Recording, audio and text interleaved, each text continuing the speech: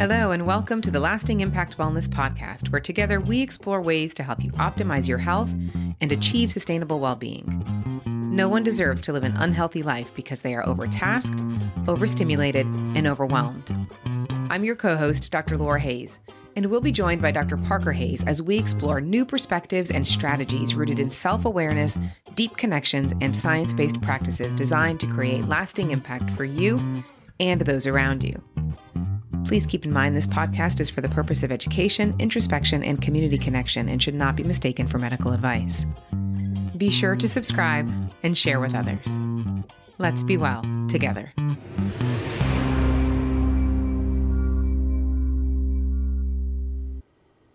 My mother used to say, moderation in all things. My friend Bob has updated it with his own twist. Moderation in all things, including moderation. For today and beyond, especially when we are talking about chemicals, molecules, messengers, hormones, and the like in the human body, I prefer to say modulation in all things. Cortisol. The name alone can stress people out.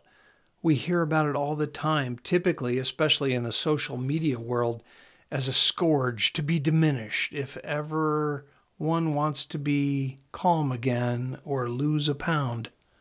What I hope to leave you with today, if you take nothing else, is that a healthy relationship with cortisol is all about timing and regulation, not good or bad. Many people complain that they can't lose weight as easily as they once did as they age, including that one guy in the mirror above my sink. Others note some expansion in their middle section, that middle-aged spread, as my mother used to say. We notice cravings, often for sugary or fatty foods, when sleep-deprived, stressed. We notice sometimes that as we get more exhausted from ongoing stress, exacerbated by restless nights, we may not be able to sleep well when we finally get the chance. Is cortisol the scapegoat for these complaints? Here's a fun fact. Cortisol is one of the only hormones that actually increases with age. I mean, it's in the room where it happens, but it is rarely the sole culprit, let alone the mastermind behind the mayhem. We like for our podcast episodes to be standalone events, ready for consumption without prerequisites. However, Laura's podcast episode on the physiology of the stress response really sets the table for understanding the sequence of events where we detect a stimulus, we process it in the brain or nervous system, and release a messenger or stimulating hormone, and then release another that really acts on other parts of the body to coordinate a response. With cortisol, recall that is the HPA axis. The hypothalamus, brain, to pituitary, next to brain, to the adrenal glands sitting atop each kidney. It's worth going back and listening to that episode if you missed it. For review, cortisol is a hormone produced by the adrenal glands in response to stimuli, sometimes stressful. It plays a crucial role in regulating various bodily functions. It's vital for survival. The key here is that cortisol is great until it's not. We want plenty of cortisol at certain times under certain conditions, but want to avoid chronic sustained elevation that often follows chronic stress, because then cortisol can have deleterious, indeed actually opposite effects from its positive functions. Cortisol physiology is quite complex, and so is its management. Having a disease that prevents production of cortisol is called Addison's disease, while a disease state with chronic overproduction of cortisol is called Cushing's syndrome. Throughout this podcast, we are not talking about these important medical conditions, but rather the ebb and flow of cortisol levels that are part of the body's normal functioning parameters. Unlike other tests, say blood glucose, thyroid hormone, even ApoB. Cortisol levels are not easy to measure or interpret. About 90% of cortisol is bound to other proteins, leaving about 10% as free cortisol, which is the bioactive part. This is best measured in saliva or urine, sometimes over 24 hours. It can even be measured in earwax.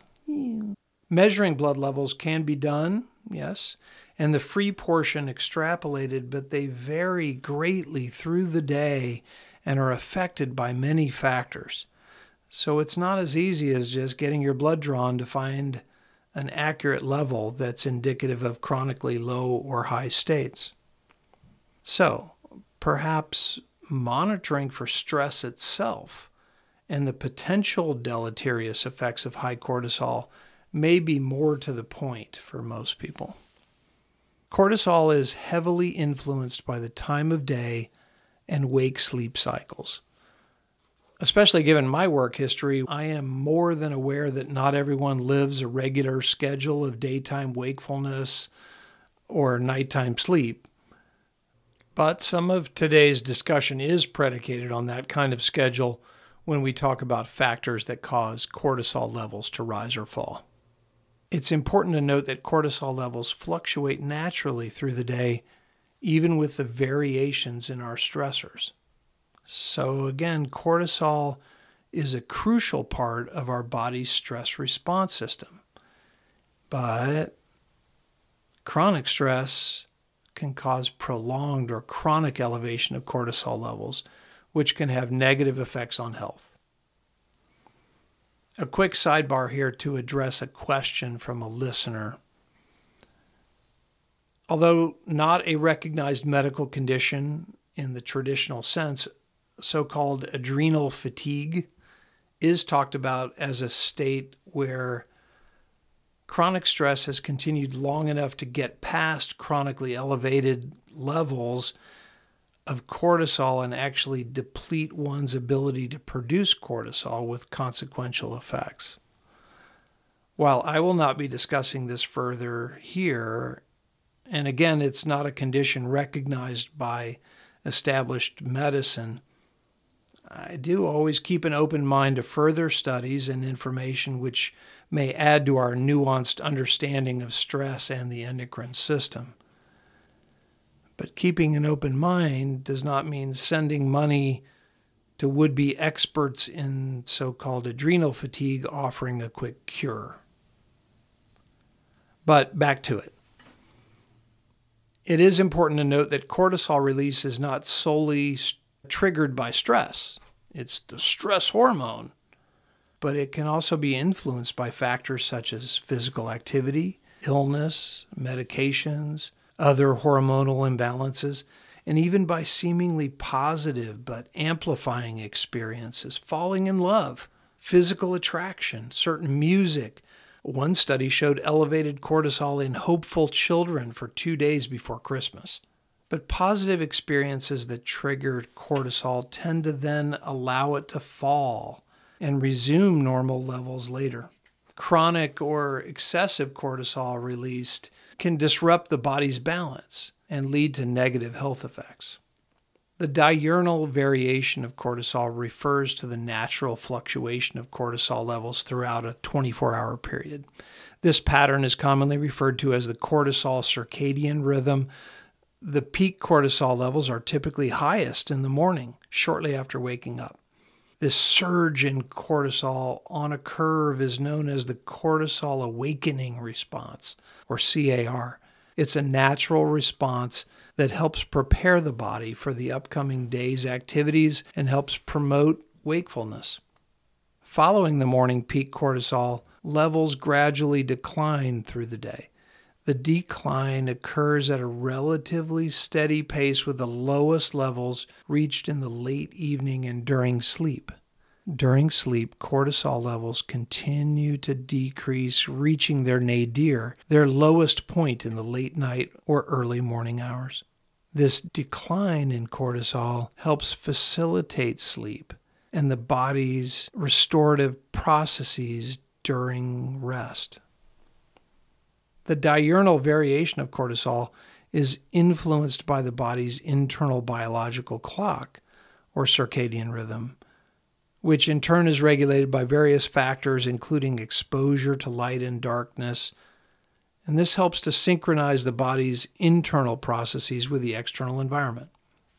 Disruptions to the cortisol circadian rhythm can occur due to various factors, such as shift work, jet lag, irregular sleep patterns, parenthood, anyone, or certain medical conditions. For example, individuals who work night shifts or have an irregular sleep schedule may experience alterations in their cortisol rhythm, which can have real implications for their overall health and well-being. Maintaining a healthy cortisol circadian rhythm is important for optimal physiological function. Proper synchronization of cortisol levels with the natural patterns of the day can support energy levels, cognitive function, mood regulation, and overall physiological balance. So let's look at the wide range of symptoms that are profoundly affected by cortisol and sing its praises, and then identify the potential problems in each. First, metabolism. Cortisol helps mobilize energy reserves, increases focus and alertness, and prepares the body for physical action in the face of acute stress or danger.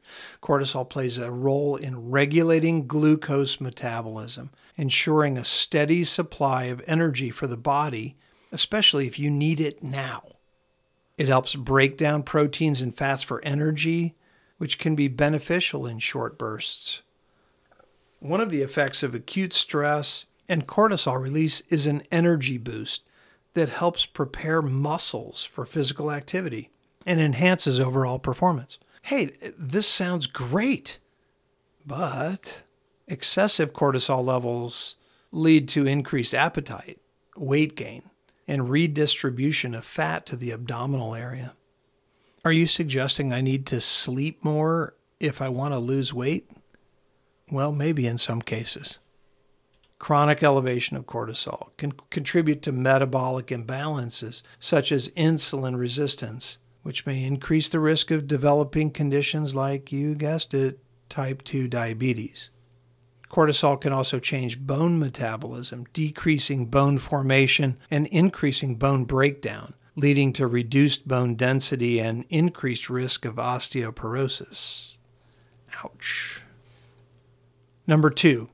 Immune system and inflammatory response. Cortisol can provide a temporary boost to your immune function. It helps to mobilize the immune cells in response to injury or infection. Some may find this surprising. Don't get stressed or you'll get sick. May not be true in the short term, as the body raises defenses in response to an acute threat. In terms of inflammation, cortisol acts kind of like an anti-inflammatory agent initially, reducing the production of cytokines, helping to suppress the immune system's inflammatory response. And this can be positive too, reducing swelling after an injury or managing certain immune-related conditions. This sounds great too, but chronic elevation of cortisol can weaken the immune system, making individuals more susceptible to infections and impairing the healing process of wounds. Stressed out all the time and keep getting sick? Well, maybe you've had some elevation of cortisol for more than 1 to 2 or 3 or 4 days in a row. Here's a personal example that highlights the daily variation in levels. When I was a resident, I was working a long string of night shifts and broke out with a rash above my eyebrow. My attending, super smart Dr. Kearns, told me it was a seborrheic dermatitis, and it was because my body's natural immune modulator was messed up by being awake. For decades since, I see mild versions appear when I work nights. Next is cognitive function. Cortisol influences the brain's arousal centers, enhancing focus, alertness, attention, and sensory perception. And this can improve your reaction time and decision-making in situations that demand quick responses. It can acutely, positively affect memory and learning by influencing the communication between brain cells. Alrighty then. But high cortisol levels, particularly over an extended period, can negatively impact memory, attention, and decision making. And mood and emotions, well, we just said that cortisol can sharpen focus and mental acuity. It may even increase your learning ability. Are you happy now? Yeah, but its influence on mood regulation with prolonged stress and elevated cortisol levels may contribute to anxiety, depression, and irritability. Finally, the cardiovascular system.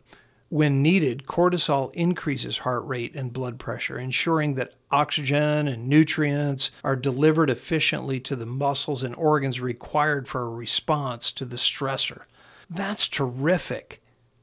However, high cortisol levels over time can contribute to hypertension, impair blood vessel function, and increase the risk of heart disease.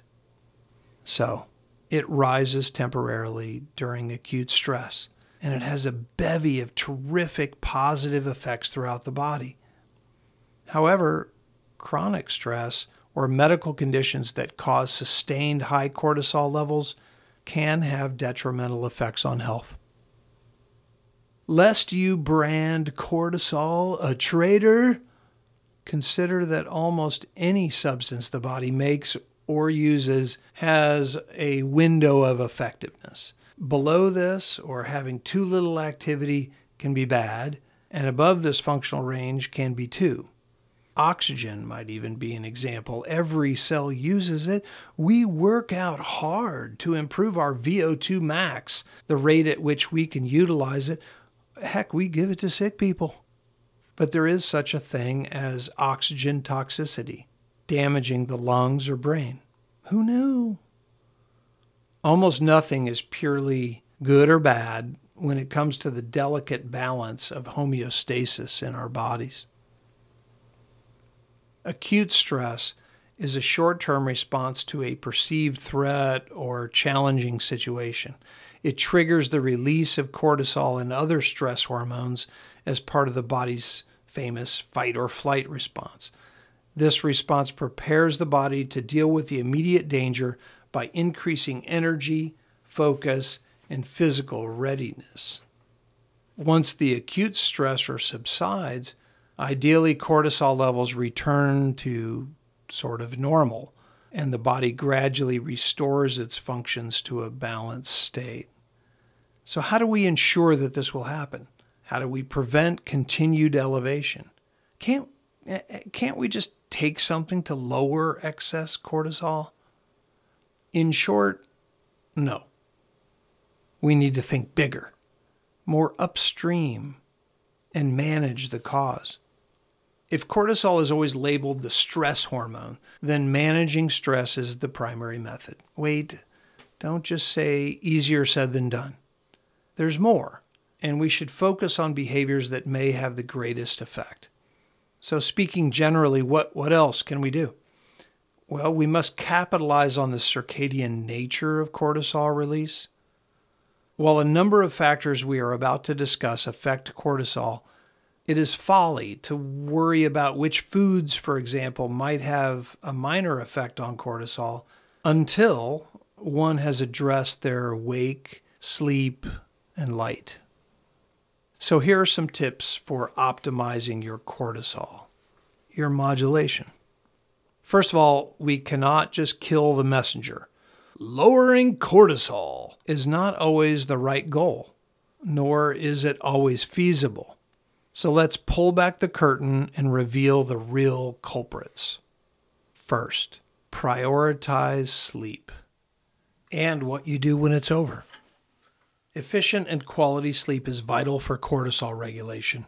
Establish a consistent sleep routine, create a sleep-friendly environment, and aim for 7 to 9 hours of uninterrupted sleep each night.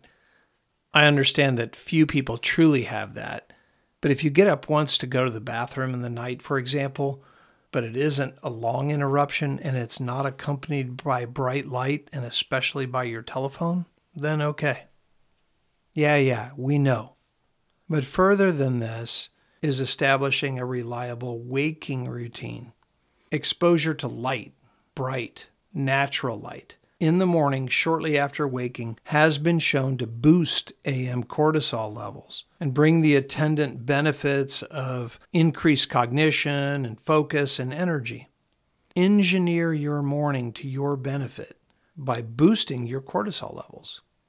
Conversely, avoiding excessive light later in the day, reducing stressors like your phone, important or disconcerting tasks, conflict, even dramatic or crisis-filled news or TV shows later in the evening can help cortisol levels to fall and recover, avoiding chronic elevation. What makes wake and sleep the most important factor to me is the propensity for a positive or negative feedback loop to be so easily formed. If we sleep poorly, cortisol remains elevated, which contributes further to sleep problems.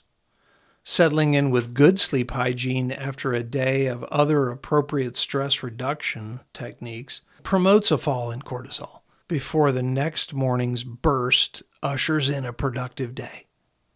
Pro tip from my own life: if you know your day-night schedule must change in the days ahead, begin early to change the timestamps or cues. The German word is Zeitgebers, such as light and dark, to expect and realize better results. Number 2 is regular exercise. Physical activity helps regulate cortisol levels. Aim for regular exercise, including both cardiovascular workouts and strength training. Engaging in regular exercise can help optimize cortisol regulation over the long term. Consistent exercise has been shown to help reduce overall cortisol levels, especially in individuals experiencing chronic stress, and it can contribute to improved resilience and more efficient cortisol responses. The timing of exercise can impact cortisol levels. Morning or daytime exercise, for example, can enhance the cortisol awakening response, the CAR, that natural spike in cortisol that occurs after waking up. And that in turn supports increased alertness and readiness for the day. On the other hand, engaging in exercise too close to bedtime may temporarily elevate cortisol levels, potentially interfering with sleep. Neither I nor anyone should tell you to skip exercise if the PM is your only opportunity to do so. It's too important. But you will need to consider your own conditions and engineer your behaviors to your advantage overall. Third, maintain a healthy diet. While specific foods probably do not dramatically influence cortisol levels, overall dietary patterns and certain nutrients can play a role in managing stress and supporting cortisol regulation. Following a well-balanced diet that includes a variety of whole foods can help support cortisol regulation. This includes incorporating fruits and vegetables, whole grains, lean proteins, and healthy fats into your meals. Foods that are rich in complex carbohydrates such as whole grains, legumes, and vegetables, and especially avoiding simple sugars and high fructose corn syrup can help stabilize blood sugar levels, and this can indirectly support cortisol regulation as unstable blood sugar levels contribute to stress and cortisol imbalances. This is actually another example of a negative feedback loop occurring. Did you know there's a real physiological basis for craving sweets and fat when under chronic stress, borne out in actual studies? Unfortunately, consuming them in excess may lead to further stress of the body with further destabilization of cortisol, setting you up for more craving. I did say that specific foods probably don't dramatically influence overall cortisol regulation, but here's a delicious possible exception. At least one study has shown that a square of dark chocolate that's greater than 70 to 80% cacao daily can reduce cortisol levels. As with our prior discussion, however, modulation in all things, knocking out a whole bag of semi-sweets won't do more to reduce stress or cortisol than the single square, but rather will likely have the opposite effect with all that sugar and fat load. Next is learning relaxation techniques, deep breathing, meditation, yoga, or even your hobbies that help you unwind and reduce stress. Once you have learned and found methods that work for you, actively practice them to mitigate acute stress and to reduce chronic stress later in the day when some of the immediate day's stressors have passed. Engaging in activities that promote relaxation and stress reduction can help optimize cortisol levels. These may also include progressive muscle relaxation, guided imagery, or mindfulness meditation. Social support. Building and maintaining strong social connections and support networks helps alleviate stress. Spend time with your loved ones. Engage in social activities and seek support when needed. Being in nature has been correlated with lowering cortisol levels overall. You don't have time? Studies show that just spending even fairly brief time in a natural area where the eye sees the random lines of the woods or the outdoors versus man-made straight lines in organization can have an effect. Time management. Effective time management can reduce stress levels. Prioritize tasks. Set realistic goals if that's something that works for you. Unrealistic goals may increase your stress. Delegate when possible and avoid overcommitting yourself. Creating a balanced schedule can help prevent chronic stress and cortisol imbalances. And actively get to know yourself. Ask and answer yourself regarding what factors cause you the most stress. Being late? Organize an earlier departure. Traffic? Consider carpool or be productive with a good podcast in the car. I know one.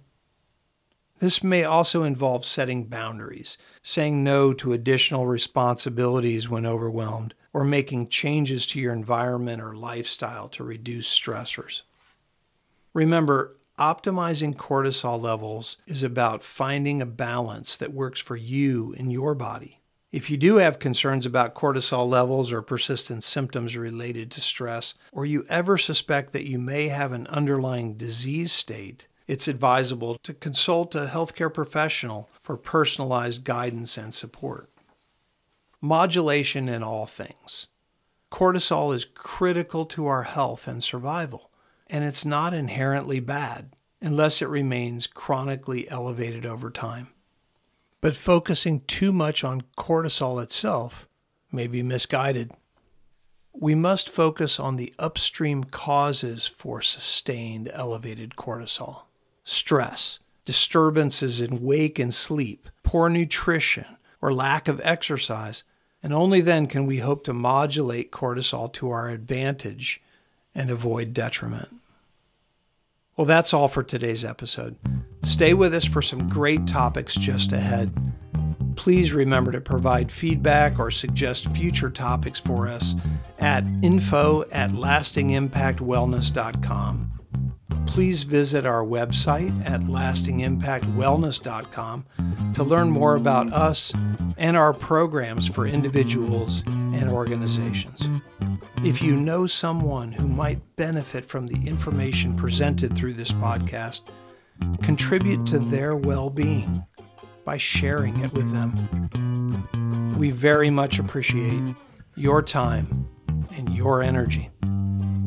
I'm Dr. Parker Hayes. Talk with you soon. Let's be well together.